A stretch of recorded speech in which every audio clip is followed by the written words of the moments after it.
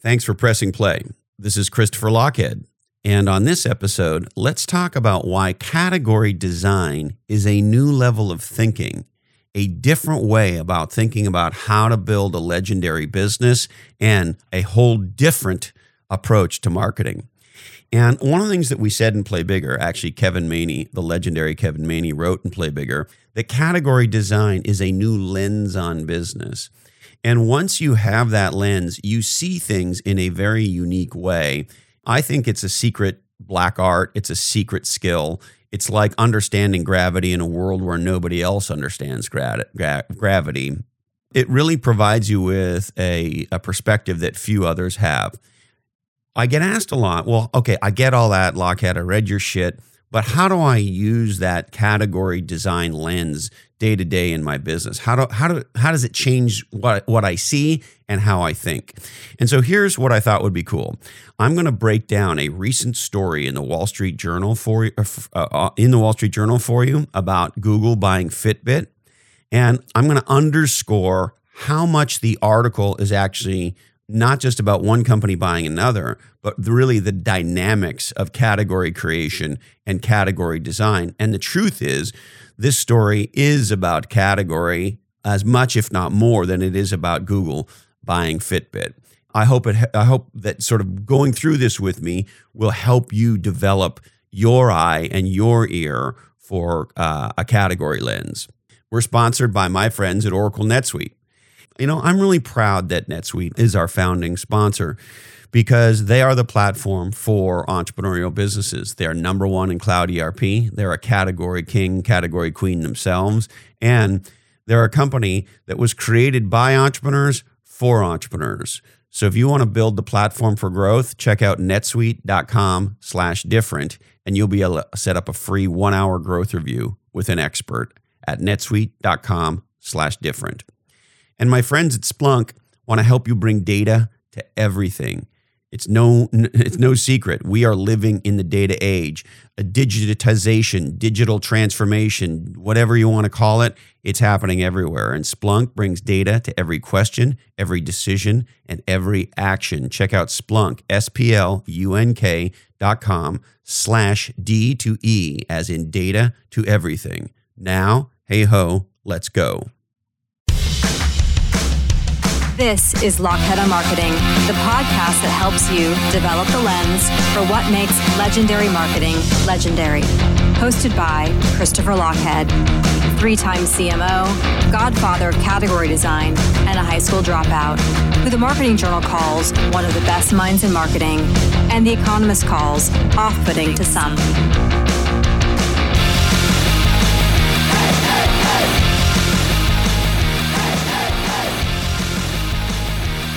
So let's break down this Wall Street Journal article. It was updated on November 1st, 2019. It's written by Rob Copeland and Patrick Thomas. And if you go to the show notes at lochhead.com, first you'll of course get a click through to the article on the Wall Street Journal. And we're also going to put in the show notes the talking point notes that I used to do this breakdown. So if you want to track with me, go to lochhead.com, check out this episode, and you can follow along in the show notes if you like. All right, so the headline to this article says, quote, Google to buy Fitbit, amping up wearables race. Google to buy Fitbit, amping up wearables race. So when they say amping up wearables race, what are they saying? Wearables is the category that Fitbit pioneered. And so this headline really says, Google is buying Fitbit to do battle in the wearables category. Race, of course, also speaks to the fact that in wearables now and in every legendary category, there comes a time when there is typically an 18 to 24-month epic category battle. And the company that emerges as the category queen or category king tends to dominate that market category, in some cases for decades to come. All right, so that's the headline.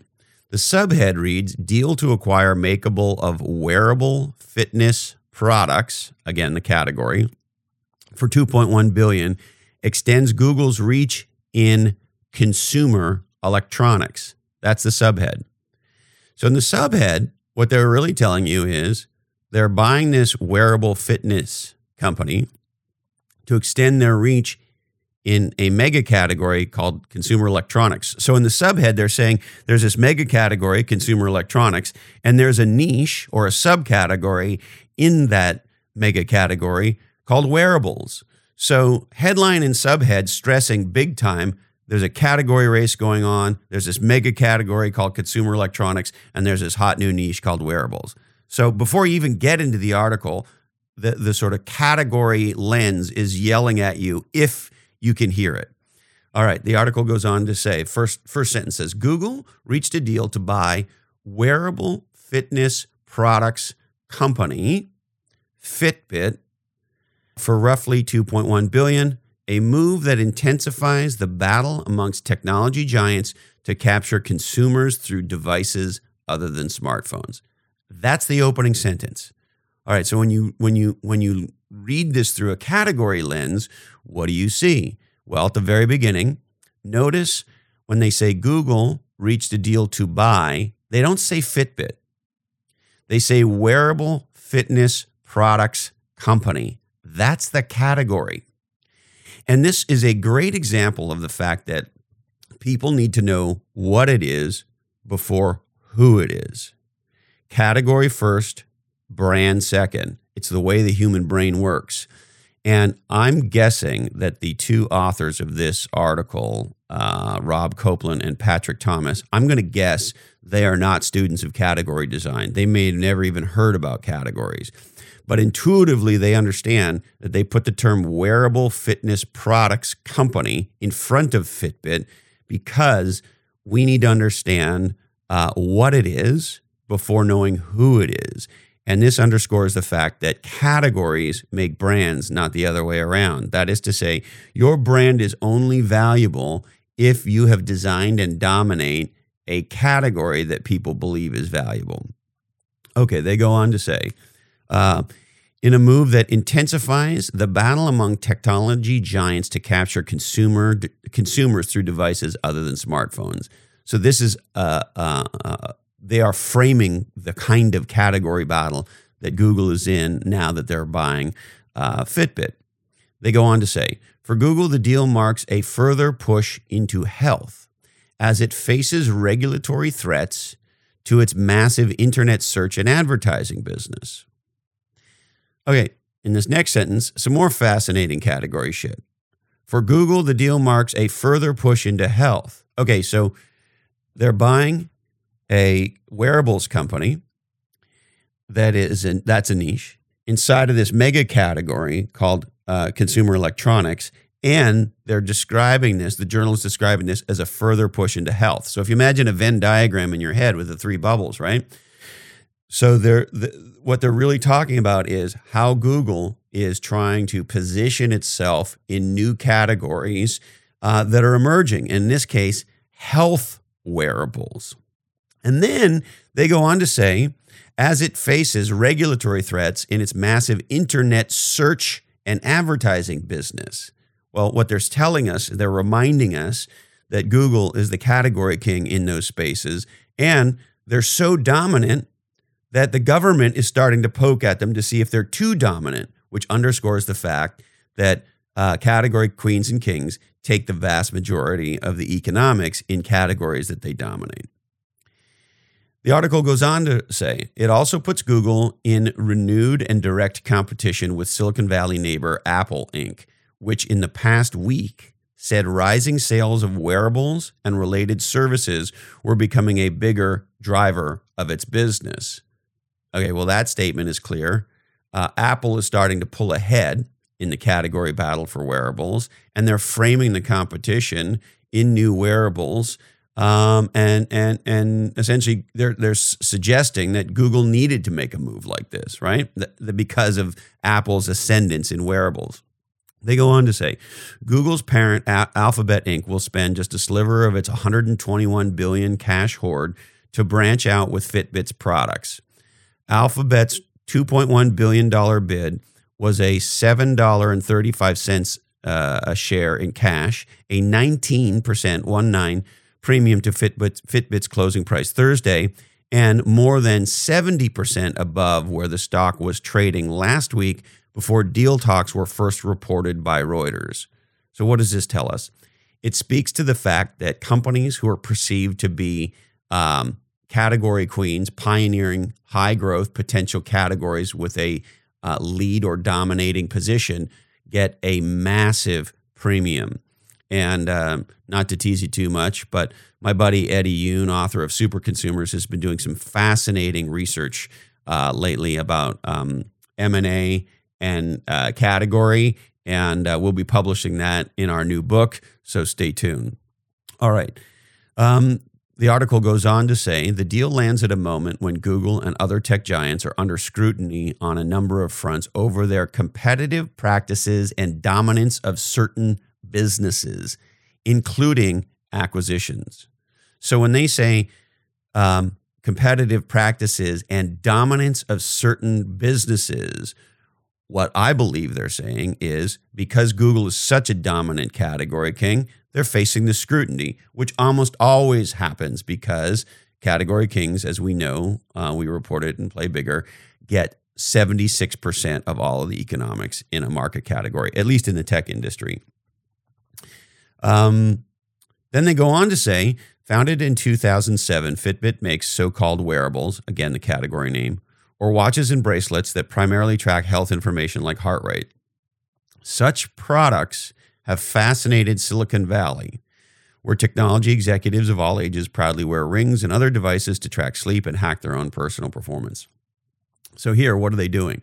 They're really speaking to the fact that early adopters, technology enthusiasts, are the primary buyers of these quote-unquote wearables. They go on to say, wearables have proven so far less popular with the broader public. Google several years ago launched a brand of smart glasses that attracted as much ridicule as buyers, and Snap Inc. likewise got a lukewarm response to its hyped spectacles line. This is really speaking to the reality of all new categories. That is to say, in the very beginning, who buys are the super consumers. Who buys are the early adopters. Here's something that most people don't get. A emerging category, even with one with the potential of wearables, always stalls as it goes from the early adopter super consumers into the mainstream. That's point A. Point B, the category will never succeed unless a category king can emerge. Because the truth is, consumers do not want choice. You and I make thousands of choices every day. And the reality is, more choices equal bad, because when people have to choose, they have to think about it. And if they have to think about it, sometimes they need time. And particularly with technology products, if there's not a clear answer, that is to say a clear market category queen or king, and they're like, oh, there's 10 companies doing that. Sounds really interesting. Not sure which one to buy. I'll just hold off and see who wins. This happens over and over and over again. And so interestingly enough, it's being underscored here. And my prediction is the wearables category will not explode until there is a clear category queen or category king. They go on to say Fitbit traded but the stock has cratered in the past few years as the company ceded market share to Apple and its smartwatch. What this really speaks to is Apple took the emerging category, which was really a fitness tracker that tracked your footsteps and then added more capabilities over time, reimagined it as a full-on, quote-unquote, smartwatch. And they moved the category from tracking one or two things to being a more broad-purposed, functional smartwatch that was tied to, in this case, of course, an iPhone. And so Apple is trying to redesign the wearable space with the smartwatch, much the way they redesigned what was previously called the wireless phone market. They changed the definition of the category from wireless phone to smartphone. They're trying to do the same thing here.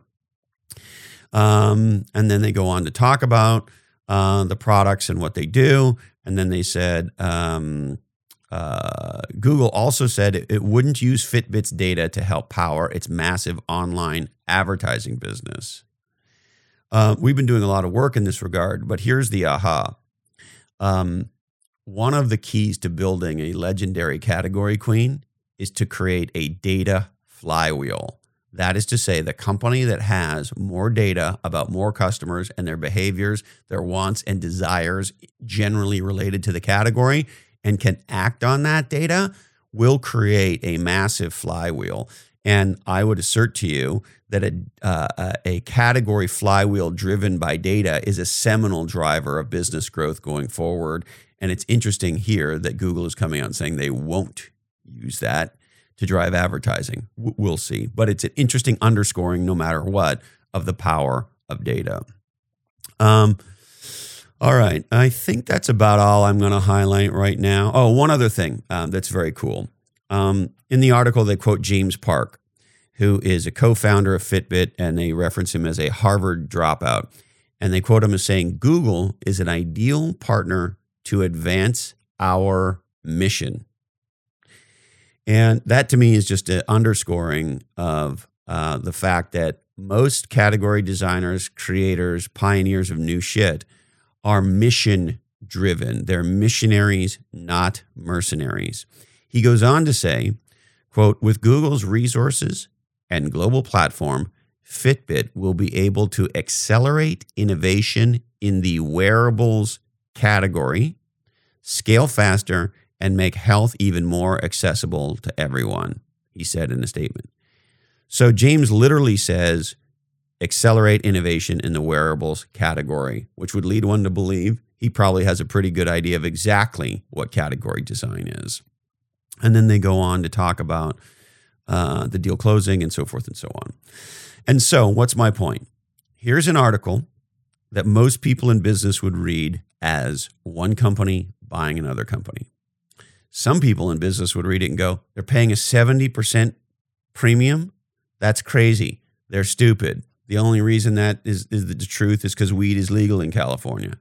Well, it underscores the fact that what Google's doing here is they are buying a position, the leading position, in a hot new growth category. They're not just buying Fitbit or its products or its customers or its technology. They're buying a position in a category, just like they did, for example, when they bought YouTube. And of course, today YouTube is the number 2 search engine on planet Earth. Anyway, I hope that helps you sort of understand the category lens a little bit better. And I would urge you in your next business discussion, in the next article you read in the Wall Street Journal or whatever else you read, start to think about these things from a category perspective. How whatever they're talking about often is really a description of a larger set of dynamics happening overall in the marketplace. All right. We would like to thank the amazing folks at onelifefullylive.org. This is the nonprofit helping you dream, plan, and live your best life. Check them out, the number 1lifefullylive.org. Now, do you want to do legendary marketing in Ireland? My friends at Fusion Communications are there to help. They do PR, graphic design, social media, and more with heart, soul, and substance. Check out my friends at Fusion Communications at FUZION.IE.